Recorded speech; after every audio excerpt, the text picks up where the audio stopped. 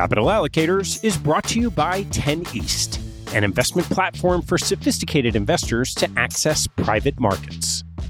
10 East brings benefits of having your own family office without the cost and headaches of doing so. It's founded and led by Michael LaFell, former Deputy Executive Managing Member of Davidson Kempner. Michael and his investment team offer members the opportunity to co-invest by offering at their discretion. Michael and his team source, diligence, and commit material personal capital to each investment. The opportunities shared on the 10 East platform offer exposure to private credit, real estate, niche venture and private equity, and other idiosyncratic investments that typically aren't available through traditional channels. The principals have over a decade track record of investing in these types of exposures across more than 350 transactions. Post-investment, the 10 East team conducts ongoing monitoring and reporting, just as you'd expect from an institutional investment organization. I've known Michael for about a decade, and after becoming impressed by the quality of 10 East offerings, its research process, and high-quality investment team, I became an advisor to the organization and investor in multiple offerings. You can learn more and join me as a member at 10east.co. That's the number 10east.co. I want to take a break in the action to tell you about NetSuite by Oracle, helping businesses accelerate growth and run better with a suite of ERP, financial, CRM, and e-commerce products. Here are three numbers for you to remember: 36,000, 25, and 1. 36,000 is the number of businesses that have been upgraded to NetSuite by Oracle. NetSuite turns 25 years old this year. That's 25 years helping businesses do more with less, close their books in days, and drive down costs. And 1, because your business is one of a kind. Get a customized solution for all your KPIs in one efficient system with one source of truth. Manage risk, get reliable forecasts, and improve margins. Everything you need, all in one place. Right now, download NetSuite's popular KPI checklist designed to give you consistently excellent performance, absolutely free at netsuite.com/allocators. That's netsuite.com/allocators to get your own KPI checklist. netsuite.com/allocators. And now, back to the show.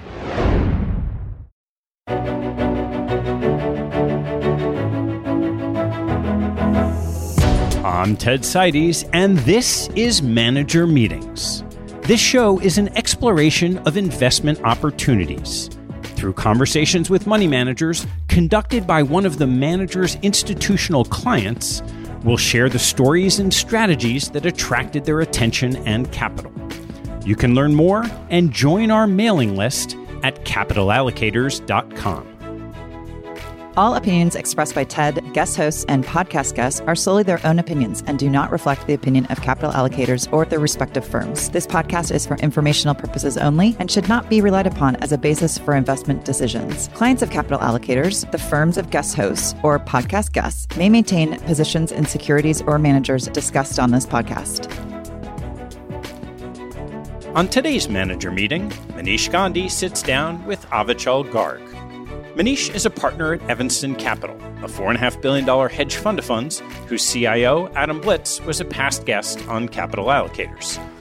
Avichal is the co-founder of Electric Capital, an early-stage venture firm focused on cryptocurrencies, blockchain technologies, fintech, and marketplaces.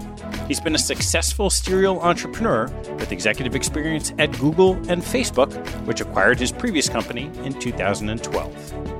Their conversation covers Avichal's career as an operator, influence on his investment approach, conviction in crypto, and opportunities in today's markets. They cover Electric's investment strategy, differentiated team structure, investment examples, and the future of crypto. Please enjoy this Manager Meeting with Avichal Garg from Electric Capital. Avichal, it is great to speak with you. We credit you for being a major reason why we began to look and invest in the blockchain and crypto space early on. I look forward to the discussion today. Good to see you, Manish. Thanks for having me.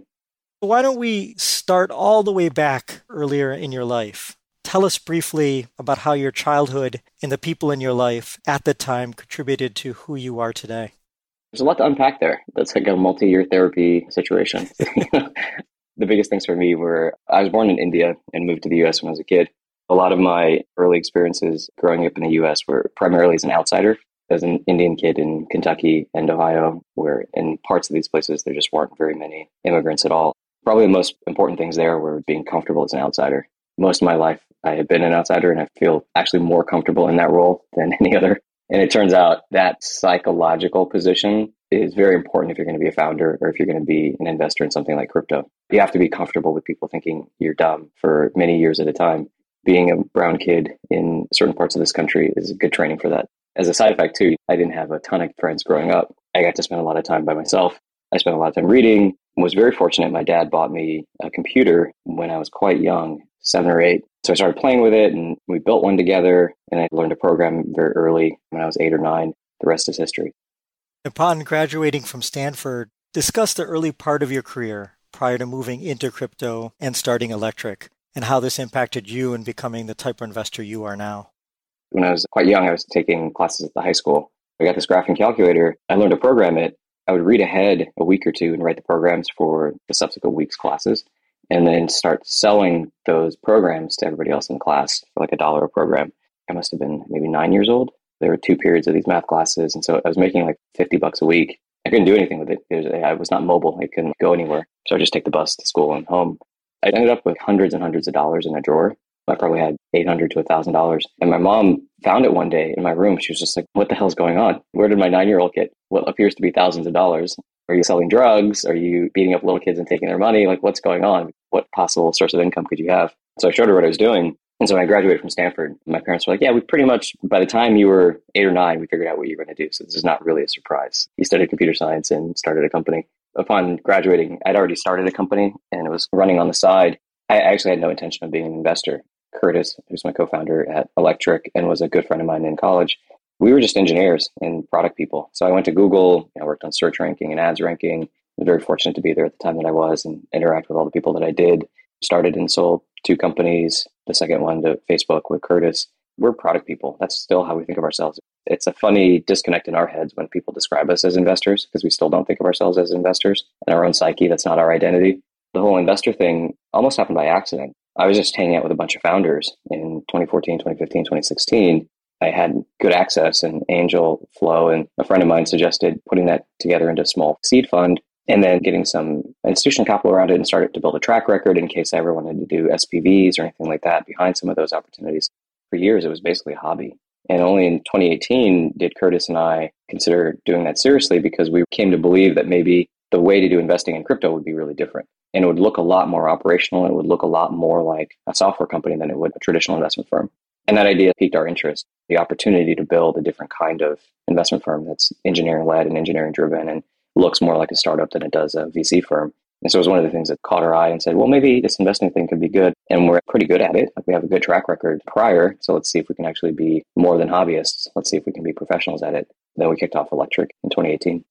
Launching Electric in 2018 was a very contrarian decision at the time. Yeah. Sometimes we forget that with how much crypto and blockchain has caught on today. The investable universe was very small. The use cases didn't yet exist in blockchain, and there were very few funds in the space. And on top of that, considering the success you had up to then, you could have chosen to launch another startup or even a generalist venture firm. So what gave you the conviction and desire to launch a dedicated crypto and blockchain fund at that time?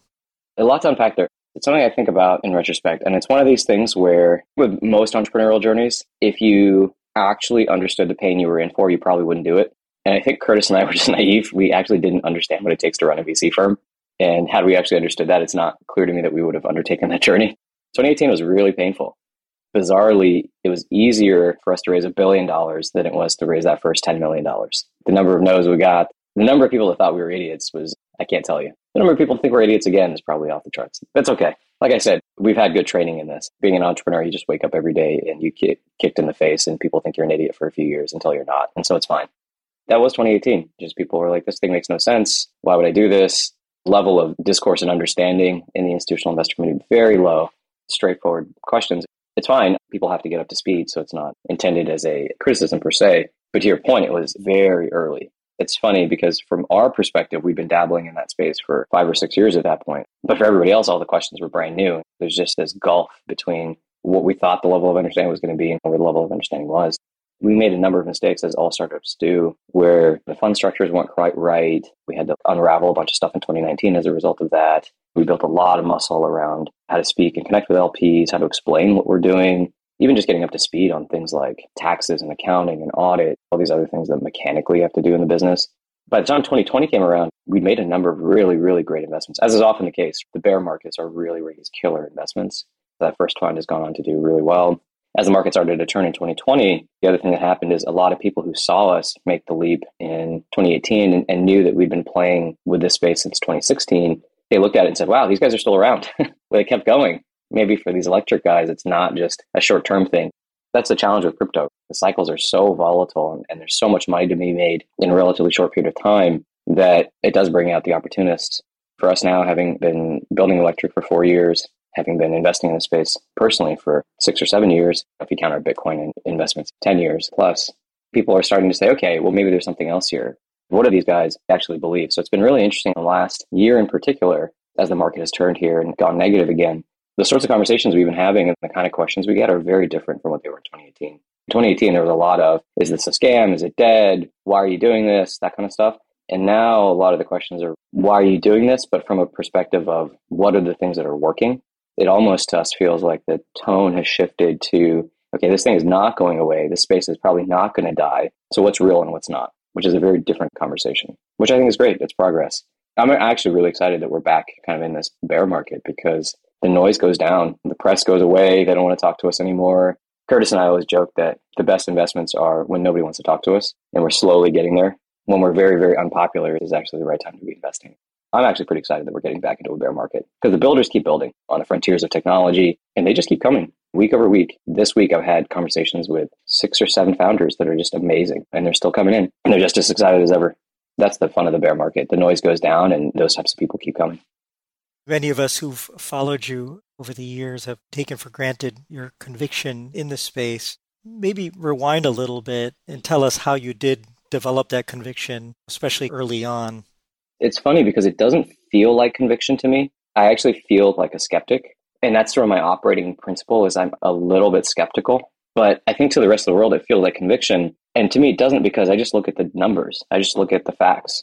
It goes back to this idea of when you're an outsider, one of the skills that you have to learn is really thinking for yourself and believing in things for the reasons that you see, not because of what other people say. I look at things like how many young people believe in Bitcoin? How many young people below 40 would rather own Bitcoin than government bonds or stocks? I look at the number of developers that are coming into the space. We do an annual developer report. It just looks at open source developers, but we have that internal data that's more updated. And you see full-time developers is not changing. The number of developers that are continuing to write code in Ethereum, despite prices being down 60 to 80%, is flat. The number of full-time developers hasn't gone down. They're still writing code. I look at the $100 billion plus of stablecoins that are circulating in this system. And that's real. Trillions of dollars of economic activity. Look at the caliber of engineers coming into the space. Just talk to these people. These are brilliant, brilliant people. I talk with senators and people at the White House, and you can just see over the last 12 to 24 months how much they've gotten up to speed and how many of them have said, actually, I think this thing is real and I don't think it's going away. I go to these conferences, and when you're on the ground in a place like Portugal or Gurgaon in India, and you show up and 5,000 people are there, and you look around and you say, holy crap, all of these people are like 22. They're not going anywhere for 40 to 50 years. They're in. I look at so many signals, whether it's data or qualitative signals, on-chain, off-chain, traction, all beyond price. Price is sort of irrelevant. Price is a lagging indicator, in my opinion. Price will move if there's real value, real utility. So look at all these other things around demographics, around developers, around on-chain usage, around the use cases that are working. And everything just so clearly points in one direction. This thing is working and it's going to be here. It's not going away. And the tailwinds are so, so strong that to me, it doesn't even feel like conviction. It just feels obvious. I don't know how anybody could look at this data and come to any conclusion other than this thing is working and it will continue to work. And the people who are here are not going anywhere. Every time that's happened, anytime there's some new technology with fundamental utility that lets you do things you couldn't do before, and the people who show up there are young people and engineers, that's a pretty good indicator. It's really simple heuristic. If you just go hang out where the college kids are and where the developers are, and you invest in that, for the last 40 years, you've probably made a lot of money. Keep following that pattern, follow the young people and follow the engineers, and you'll probably do quite well as an investor. Look at the history of these technology cycles, and it's the same thing happening all over again. You mentioned your partner, Curtis. You've known Curtis for a long time and teamed up with him at Electric. Talk about how both of you met, became partners during your career, and decided to launch Electric together. Curtis is one of my oldest friends. He was in my freshman dorm at Stanford, so I've known him 15 plus years at this point. He's just an amazing guy. I don't know anybody who meets Curtis that doesn't love him. He's just a genuinely good human being. And that comes across. You talk with him for 3 minutes and you're like, this is a solid, upstanding human being. If I had a son, I would want my son to grow up to be like Curtis. And he's brilliant. He's an amazing engineer. We became good friends in college and stayed in touch. And it turns out we just have really complementary skill sets. We're both technical, but he's far more technical than I am, just a next level engineer. And I think because we have complementary personalities, we have overlapping but complementary skill sets, it works really well. When we work together, he's the CTO and I'm the CEO, and I 100% trust him and he 100% trusts me. We worked together for so long that at some point we mind melded. In my own head, I have a mental model for what Curtis is going to do and I can predict what he's going to do and what he's going to say. I'm sure he does in his head as well. After we sold the company to Facebook and we were exploring what to do next, we actually thought we would start another company. And we're dabbling with crypto, and we decided we were going to pick crypto in 2016 as the space. Number one lesson as an entrepreneur for us was you have to pick the right market. And if you pick the right market, it's all tailwind. And if you don't, it's all headwind. We were very convinced on this market, both philosophically, but from a fundamentals and engineering perspective. When we decided to move in the investment direction, we had a lot of conversations around, is this actually what we want to do? I think Curtis's fingerprints are all over Electric. Let's shift gears here and discuss investing in the blockchain space, considering the significant drawdown this year in tokenized assets, as well as the carnage we've seen with the failures of Terra, Three Arrows Capital, Celsius, and the challenges at others, including BlockFi. There's a legitimate question some people will have right now about the validity of the space and its future potential. I know in some degree you've addressed it, but what would you say to why investors should remain excited about the future of blockchain and why you think this past year and what we've seen here reflects a bump in the road rather than a dead end? All good questions. It's good that investors ask those questions. A couple of thoughts. Judging any space by its worst actors is just a bad heuristic. If you judged the internet and all the value that the internet has created by all of the most terrible things that happen on the internet, you would miss the point. Yes, there's absolutely terrible, terrible, terrible stuff that happens on the internet. And there's also remarkable, amazing stuff that happens on the internet. So I think investors have to reframe it. And the question that you should be asking is, well, where is the value? What are the things that are working and why are they working? Who are the people that are good people and what are they building? And there's a lot of that. That's really what venture is. If you think about most venture funds, you spend a lot of time saying no. You spend a lot of time looking at decks that you're just going to pass on. And it's really that asset selection or it's that founder selection in the early stage of saying, actually, this person out of the 1,000 people I've talked to is really onto something and they're going to create a lot of value. Crypto is no different. It's an early stage market. It's an early stage asset class. And the real questions are what's happening and where's their real value? When you look at things like Three Arrows, what I find remarkable is it's basically 2008 all over again. The thing that caused this issue is exactly the reason crypto exists. I don't think this is quite the narrative if you look at the mainstream or even if you look at Twitter, but crypto kind of worked. DeFi worked. DeFi didn't fail here. Maker is still going. Frax is still going. Ethereum is producing blocks. You can send money around using stable coins. You can still take money out of Aave. All the systems that are designed to be over-collateralized and resilient, which is really what these decentralized systems are, is they're optimizing for resilience, they continue to work. The systems that failed, by and large, were because of off-chain opaque behavior. So if an entity goes around and borrows a bunch of money and levers up and then is under-collateralized or they didn't give any collateral to the people that they borrowed money from, those people that were putting money into such a system were doing it with poor underwriting and with poor risk controls. And they didn't understand what they were doing and they potentially didn't explain the risks to the retail lenders. That kind of stuff is 2008. It's a lot of really bad risk management, a lot of really bad opaque lending, people borrowing money that they shouldn't have been borrowing without sufficient collateral, borrowing from multiple places all at once, similar to what happened with Archegos last year. And to me, it's really an indictment of the centralized finance system. People can go around and borrow all of this money and nobody really knows how much leverage they've taken. Nobody really knows what the risks are. And so you can't underwrite that stuff. And actually turns out on chain, you can't really do that. You can see exactly what's happening. You can exactly see how much money they have. You can see where that leverage has gone and what's going to happen when it unwinds. some of the bad behavior, which is now getting flushed out, which is great, the bulk of it is driven by the same things that happened in 2008 that led to the creation of crypto in the first place. And a lot of the stuff that's been a response to that has been true to the principles of what this space is supposed to be, have actually done quite well over the last 6 to 12 months in terms of resilience and not failing and not falling over. We're now starting to get to a point where there are real basic tools in the space and primitives in the space that are doing what they're supposed to do and are working and continue to work. So that's where we're spending a lot of our time now is what are the things that in this part of the market cycle have real utility and are continuing to work and people find them valuable, users actually find them valuable and they're persisting because on the way down, likely what happens is these things overcorrect. In the same way that on the way up, people get irrationally exuberant and happy. Things are never as bad as they seem and things are never as good as they seem. I think it's really important to remember that. We tend to think a lot of these things will overcorrect relative to the value that they've created and relative to the value that they will create. Right now, we're being patient, but I do think you're starting to see some of those opportunities in the space where there are things that really work. The code is good and the technology is real and the users are real, and they're starting to approach that point of being undervalued.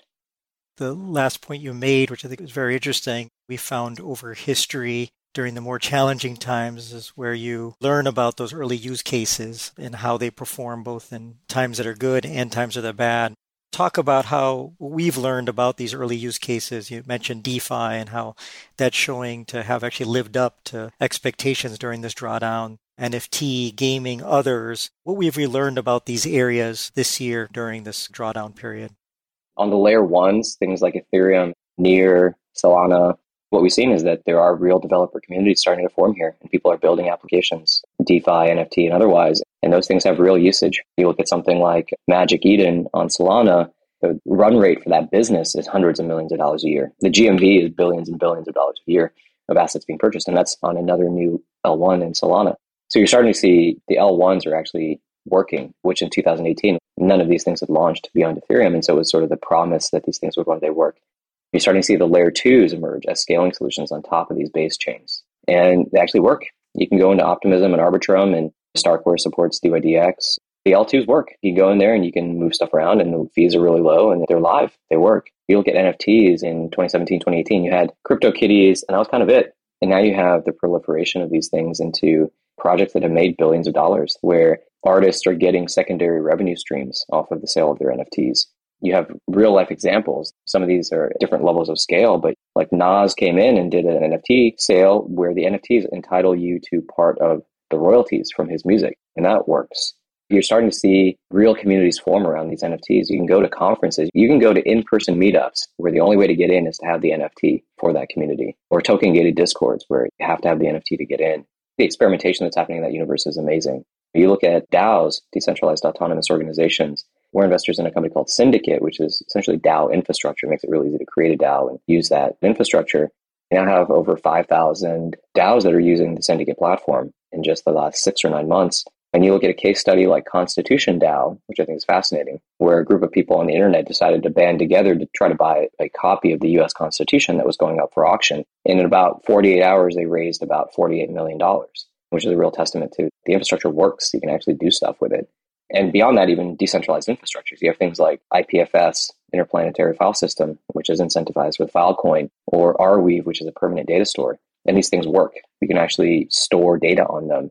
Depending on what you're storing and how you're storing it and how you're retrieving it, it's competitive with AWS. So you kind of look across the spectrum. What's really interesting is in 2018, all of this stuff was theoretical. One day it was going to be possible to have low fee, high throughput layer ones. One day L2s would work on top of Ethereum. One day you'd be able to store files on IPFS and it would be replicated all over the world and work. One day you'd have NFTs and games and it's real. It's not theoretical anymore.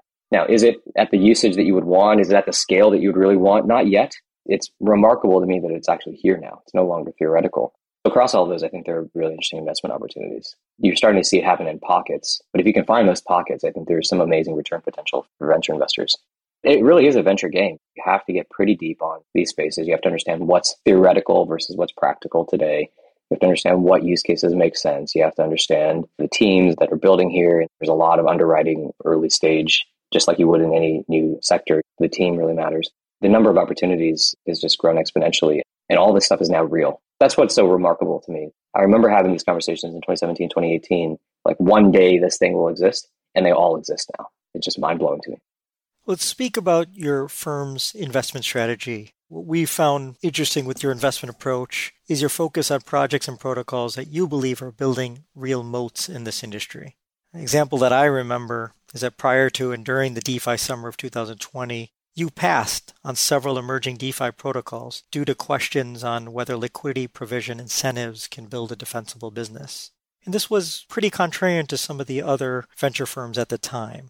We've seen early breakouts in this space that haven't been able to sustain their early success, or are disrupted by an improved second or third mover who can leverage and learn from what was built by the early incumbent and the launch of their product. Discuss your take on how a project and protocol can build an enduring edge in this industry and how this has impacted what you invest in. Our framework for this is, if you think about, there's an x-axis, which is essentially how close to the user are you. All the way on the left on the x-axis is, do you own some sort of user relationship? All the way on the right is the bare metal technology that the solution runs on. You see this in a lot of industries. All the way on the left might be Apple. They own iOS. They own iPhone.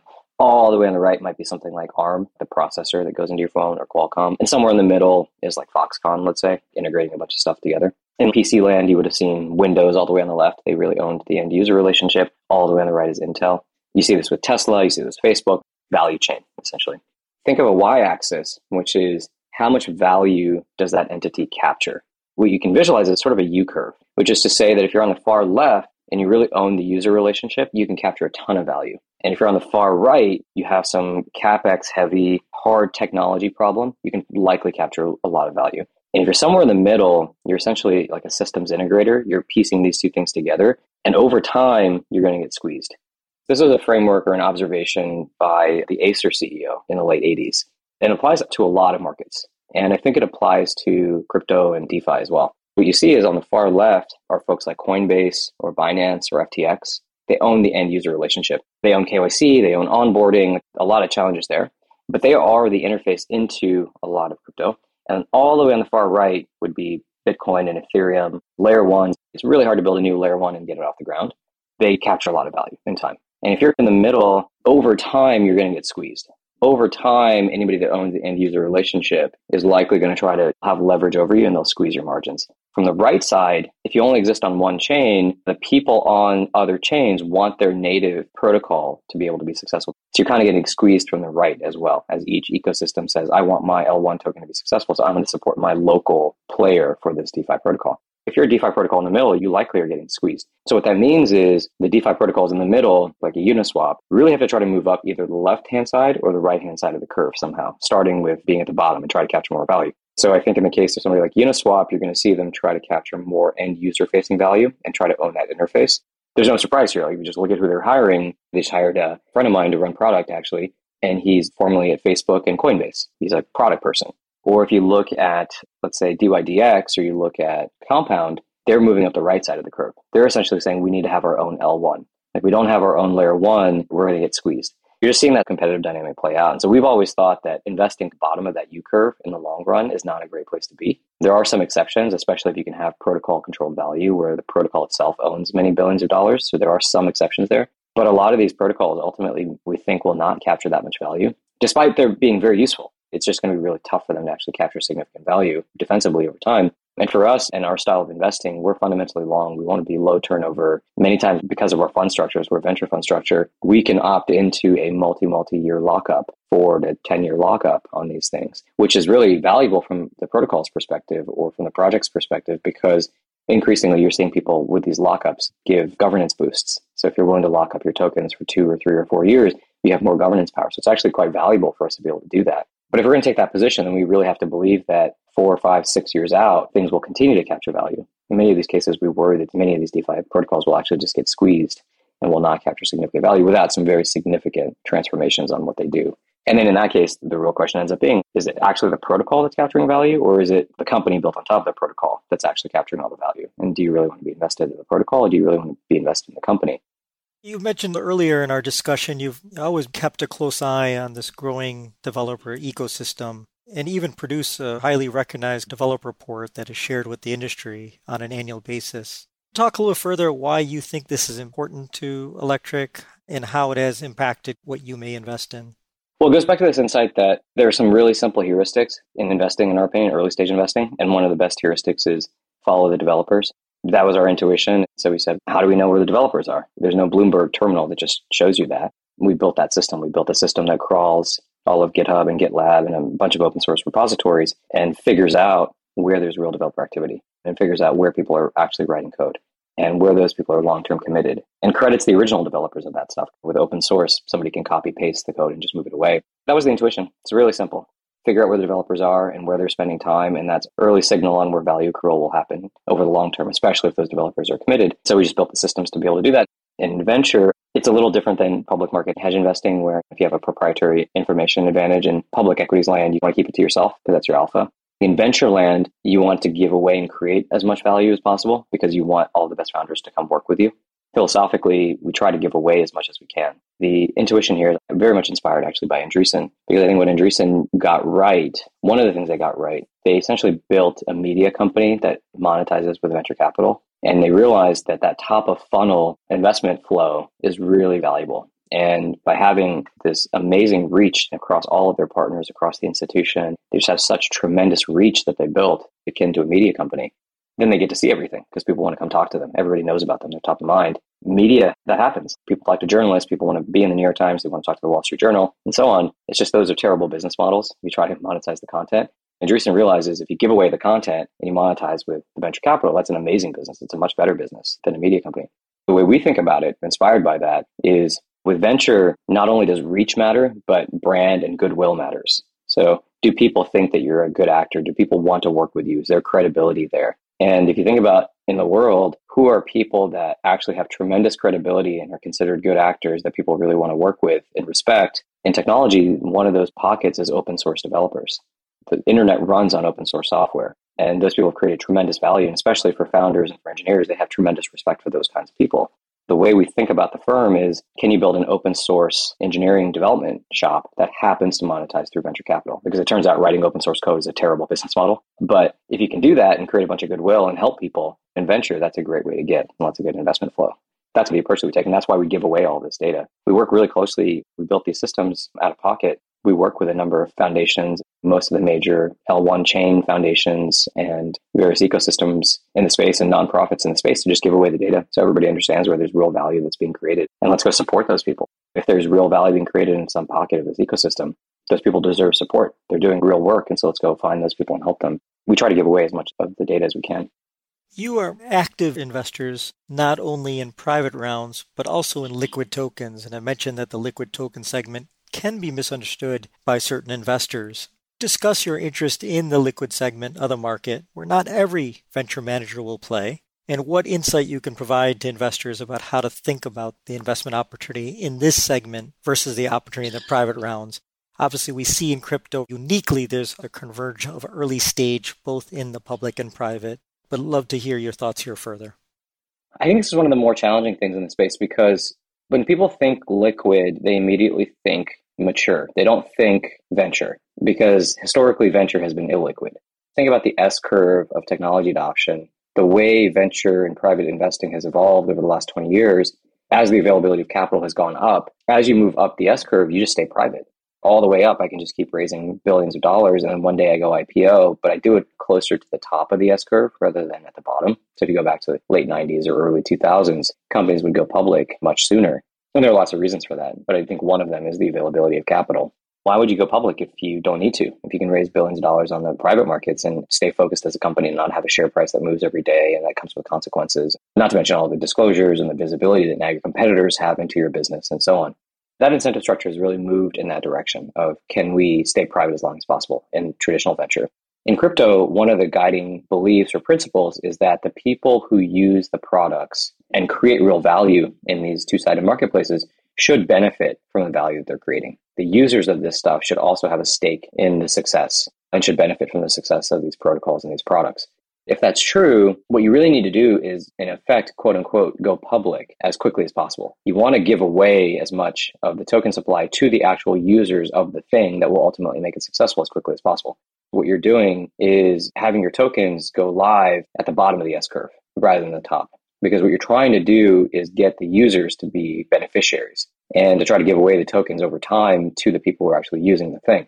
What that does is it creates venture-like returns in an asset that is relatively liquid. It's not as liquid as public equities, but it's somewhat liquid, which creates all sorts of new challenges. Valuing these things, assessing these things. In an up market, things are dramatically overvalued. And in a down market, likely things are dramatically undervalued. Figuring out how the value capture works and whether or not it accrues back to the token. Figuring out how to reassess your conviction in things and perhaps move out of them, which is not really an option that venture investors have. You can't be 3 years in and say, hey, this thing is not working. Let's harvest it and let's recycle it.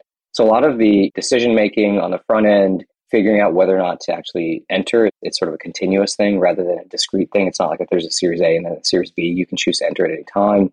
Once you're in, re-underwriting that and deciding what to do about it, having the motions internally to actually be able to redeploy capital, everything downstream of that really changes. Not to mention the regulatory, you have to be registered with the SEC, you have to have internal infrastructure for your finance team to mark the books properly, you have to pay your taxes properly. This is where we build software to actually be able to do all of this stuff because there isn't really great third-party tooling for most of this, especially at institutional scale. Everything mechanically inside the business changes, and everything in terms of how you actually deploy the capital changes as a result of this change in liquidity profile and how quickly things go liquid. Essentially, these are seed stage and Series A companies that have gone public, which I think makes it really challenging for traditional VCs. It also makes it really challenging for us, but that's why there's opportunity here. It's not easy, and it's still very nascent. We're kind of in the 90s in many ways, pattern matching to the internet. How do you even think about what these things are worth?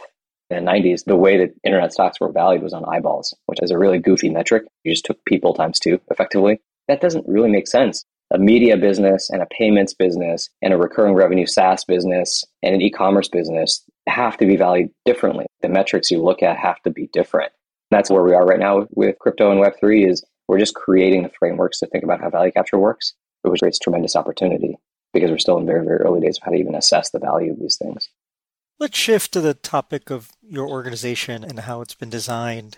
Electric has sought to create a different organizational design to those seen at generalist venture managers, and one that resembles the companies you're investing in. Unpack this for us. How can it be seen in how you've built Electric today?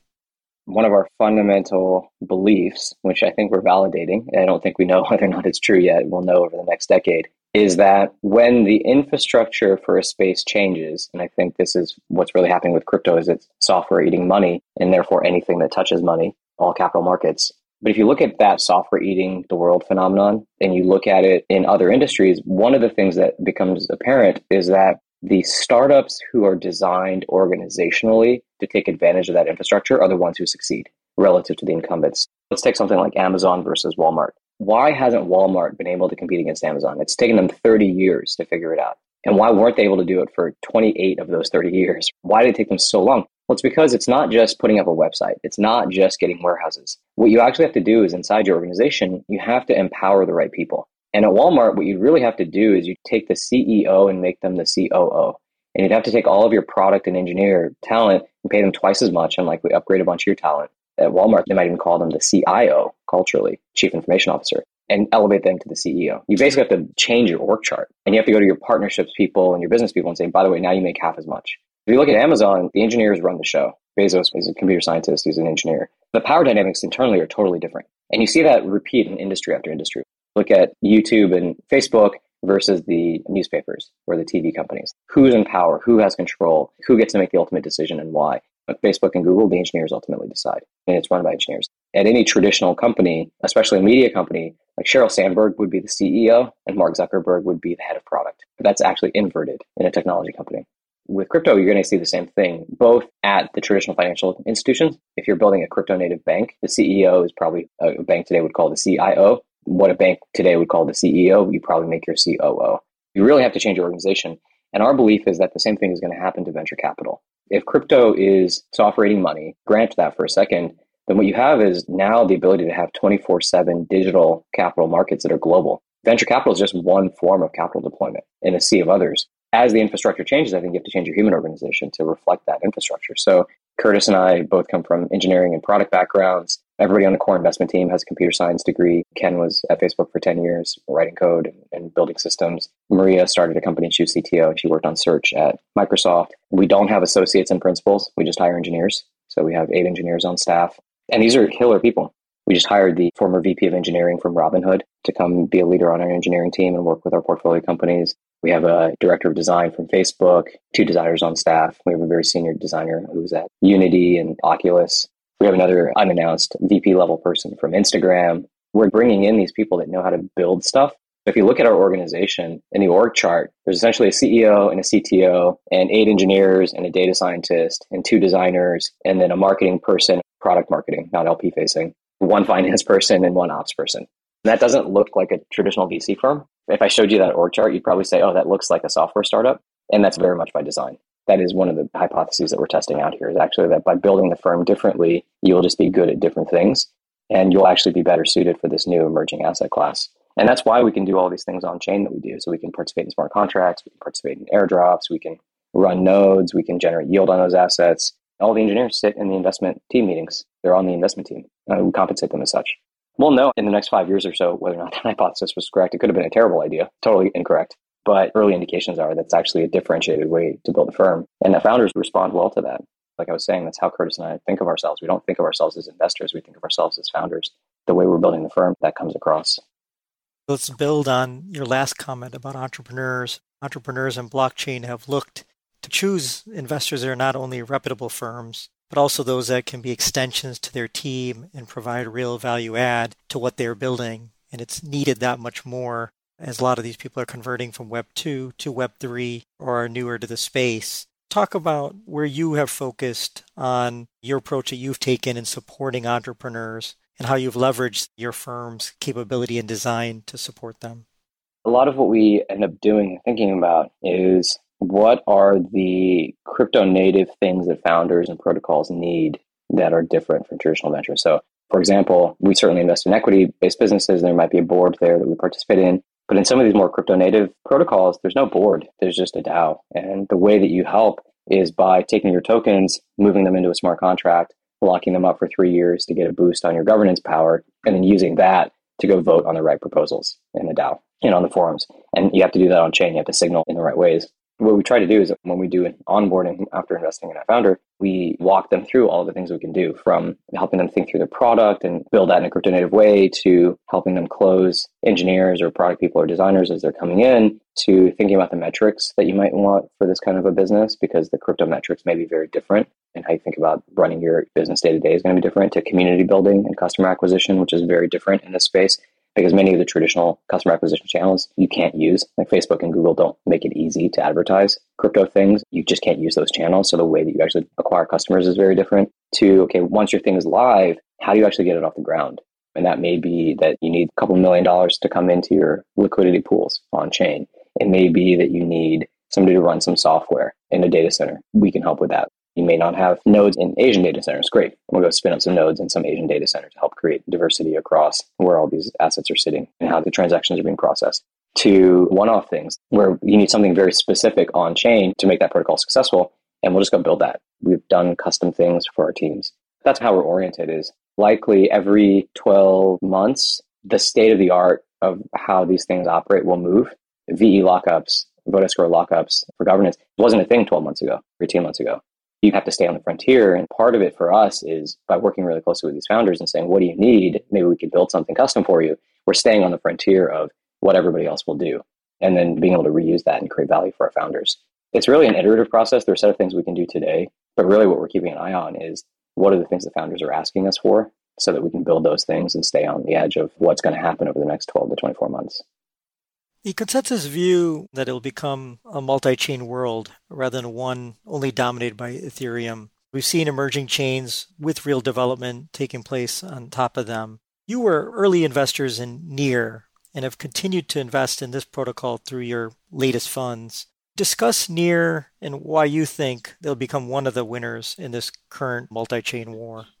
We tend to think the world is going to be multi-chain. It's not going to be one chain to rule them all. And there probably is going to be some sort of power law there. So the big winner will be really big. We tend to think Bitcoin and Ethereum will be really big. TBD how big, and obviously not investment advice, but it's interesting to see how much momentum and traction they really have. But they do have some challenges. Ethereum has some scaling challenges. There's an open question of what the network topology will really look like. Will it be layer 2s that settle back to Ethereum? Will it be side chains that don't share Ethereum security that settle back to Ethereum? How many side chains or layer twos will there be? Or will it be much more heterogeneous and you'll actually have many different kinds of layer one chains that have bridges that allow you to move assets between them? And these various layer ones are optimized for different use cases. We tend to think that it will be heterogeneous and that by making different design trade-offs at the layer one in terms of how the consensus algorithms work, how do you scale and what are the means to scaling, even programming languages, you'll create different sorts of network effects. You'll create different kinds of use cases that emerge. And those ecosystems will then interoperate with each other. So that's a 50,000 foot view. Why we think there's going to be a multi-chain world is the design space for the L1s is very, very large. And the use cases that emerge out of that will be very diverse. What we like about things like Near is that they're just taking a slightly different approach. And they've really leaned into the ability to have sharding very early, proof of stake and sharding. So this is what Ethereum 2 is trying to move towards. But I think they've also done a really good job of building a good developer experience by having multiple ways to write code, whether it's Rust or TypeScript that will compile down, by building something like Aurora, which is an L2 that's EVM compatible, Ethereum virtual machine compatible to allow people to write code, but then ultimately execute contracts on Near. It's a really simple way for Ethereum developers to get a bunch of scalability on the sidechain. They've been focused in different markets internationally, picking a couple of markets like Eastern Europe where they can get traction and build community. If you look at the list of L1s, Bitcoin, obviously Ethereum, Near, Solana, Avalanche, Cosmos, Polkadot, I could name others in our portfolio. There's maybe 20-ish reasonable competitors right now where the teams are really good. The technology is real. It is differentiated. It lets you build new kinds of things and the ecosystem is starting to emerge. And if you believe the market is going to be as large as we think it's going to be, having some exposure across the highly credible ones with real developer ecosystems to us seems like a pretty reasonable way to be placing bets. We think really highly of the Near team. We were in their seed round back in 2018. They've been tracking them for quite some time. In terms of real technology that actually works, the computer science behind it is actually real. The infrastructure is real. They've created real value. They're easily in the top 5 of things that will actually persist and will survive and have real value and real ecosystems built on top of them. You were Series A investors in Magic Eden and recently co-led a Series B round in the company. Magic Eden is the dominant NFT marketplace on Solana. It competes with broader NFT marketplaces like OpenSea and LooksRare and other more verticalized NFT places such as SuperRare and Foundation. This latest Series B round was done at a $1.5 billion valuation. Discuss your interest in Magic Eden and how you are comfortable with leading this latest round at this type of valuation at a time when the overall NFT volume has dropped significantly and private market values have started to come down. The high level here is I've come to believe that NFTs are probably how crypto goes mainstream. So as much as I love DeFi and I think it's amazing, and it will be a huge market in dollar terms, options and derivatives and interest rate swaps and these kinds of things are not things that 3 billion people understand. These are things that like 200 million people will use, and it'll be institutional heavy. So we continue to be really optimistic about DeFi, but if you look at what's happening with NFTs, it's musicians and athletes and celebrities, these elements of culture and the culture bearers. And these are things that 3 billion people will do. Like everybody listens to music. Everybody watches sports. Everybody is into celebrities and movies. And this is a wild stat I think most people don't realize, but in the US alone, 35 million people spend more than 20 hours a week playing video games. That's a lot of people. That's a very significant percentage of adults. If you look globally, people spend about $200 billion, billion with a B, on video games every year. These are massive markets, both in dollar terms, but also in terms of the number of people who spend a very significant portion of their life in them. And that's really what NFTs are doing. They're, in my opinion, the first real consumer application for a lot of this crypto infrastructure, for peer-to-peer payment infrastructure. And Magic Eden has, in 9 months, gone from 0 to 95% market share on Solana. And if you look at the numbers, and these are public because everything on chain is public, at the time that we made the investment, they were doing like 100 million or so annualized run rate, ARR for their business, a 12 to 15x multiple on top line revenue for a very fast growing company that we think might have the potential to be a $50 to $100 billion company. Doesn't actually seem that crazy at all to us. Monstrously profitable with a very small team, and they've demonstrated an amazing ability to execute. We're at a macro level very excited about it. And when you zoom in a little bit, say, okay, maybe NFTs are how things go mainstream. Why would you bet so aggressively on a business that does this? The belief we've come to is that the NFT markets are actually going to be more defensible than the cryptocurrency markets. And it's because the assets that you're purchasing are by definition unique and distinct. So the analogy here is Airbnb versus, let's say, Uber. If you look at Airbnb's margins, much more defensible. And it's because the inventory really matters. If you're going to get a house, being 3 streets over in San Francisco changes whether or not you stay at that house. Or if the house has a pool and you have young kids, that's a no-go. The uniqueness of the inventory really matters. And it creates a willingness to pay, and it creates actually defensibility in your margins. Because if you can find the right thing that's a perfect fit for you, you're glad to take it. Contrast that with something like Uber versus Lyft. You don't really care what car shows up. Do you really care if it's a Honda or a Toyota? Do you really care if it's Uber or Lyft? Not really. The Uber Lyft example is kind of like the Bitcoin ETH example, which is you're not buying a particular Bitcoin. You just want to buy some Bitcoin. And so you're willing to go to Coinbase. And a new exchange can actually get off the ground because you can tap into those sources of liquidity. Whereas here, I think the liquidity is going to be very defensible. And so if you own the creator relationships, if you treat creators well, if you are in the community, your inventory is going to be really defensible, and therefore your margins long-term will be very defensible. You could imagine that OpenSea and Magic Eden, the 2 biggest companies in this space, over time could actually build many of the more commodity things that Coinbase or FTX is trying to build. If you need Solana or Ethereum to buy an NFT, is it so crazy that you just build Ethereum cryptocurrency exchange into it and tap into global liquidity pools across Coinbase and FTX and Binance and so on, and just start sitting in front of that liquidity? That doesn't seem crazy to me. MetaMask has demonstrated, for example, that can be a killer business. Because if you own the end user relationship and they want to access these assets, you can take a cut there. They're strategically really, really well positioned. I think this is actually how crypto is going to go mainstream. I think it's entirely possible that they're more defensible than even the cryptocurrency exchange businesses, which we've already seen are worth tens of billions of dollars. Between their numbers today and the potential of it, that all makes sense. And then for us, with the Magic Eden team in particular, in the Series A, literally in 5 minutes, myself and my partner Maria on this call, and I Slacked her within 5 minutes and I said, OMG, we have to give these guys money. It's just so obvious how good they are. And it's one of these moments, it's like a Facebook versus MySpace situation. You just see a person or a team that's just so good. If you have that sort of market conviction and the early product has product market fit, often as a venture investor, you are really betting on the team. And the team here is just exceptional. They're world-class. They're so good.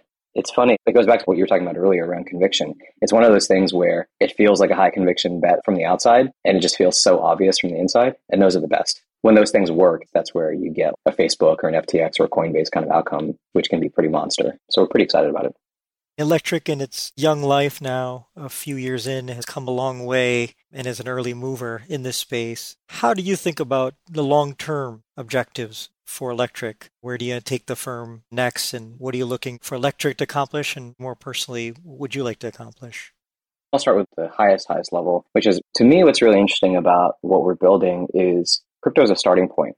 It's a very important enabler. One of the things I've come to believe is that the single biggest resource constraint that we have in the world is human brain power. There's 7 billion-ish humans on planet Earth. Think about the top 10% smartest people in a society. Those are really smart people. I don't think we've tapped 700 million human brains yet. And I think if we did, we would probably have, 500 Elons. We would have literally 500 companies that would get us to Mars, and we would be able to do amazing things. We'd colonize the moon. We'd understand the oceans. We would be able to terraform planets. We would be able to fix climate change. We'd have nuclear fusion. The amount of potential in humanity is amazing. I think we've tapped like 1% of it. And the bottlenecks, in my opinion, are threefold. One is you have to be able to identify these people. Where are they? And they're all over the world. And they're primarily actually outside the US, just by the numbers of it.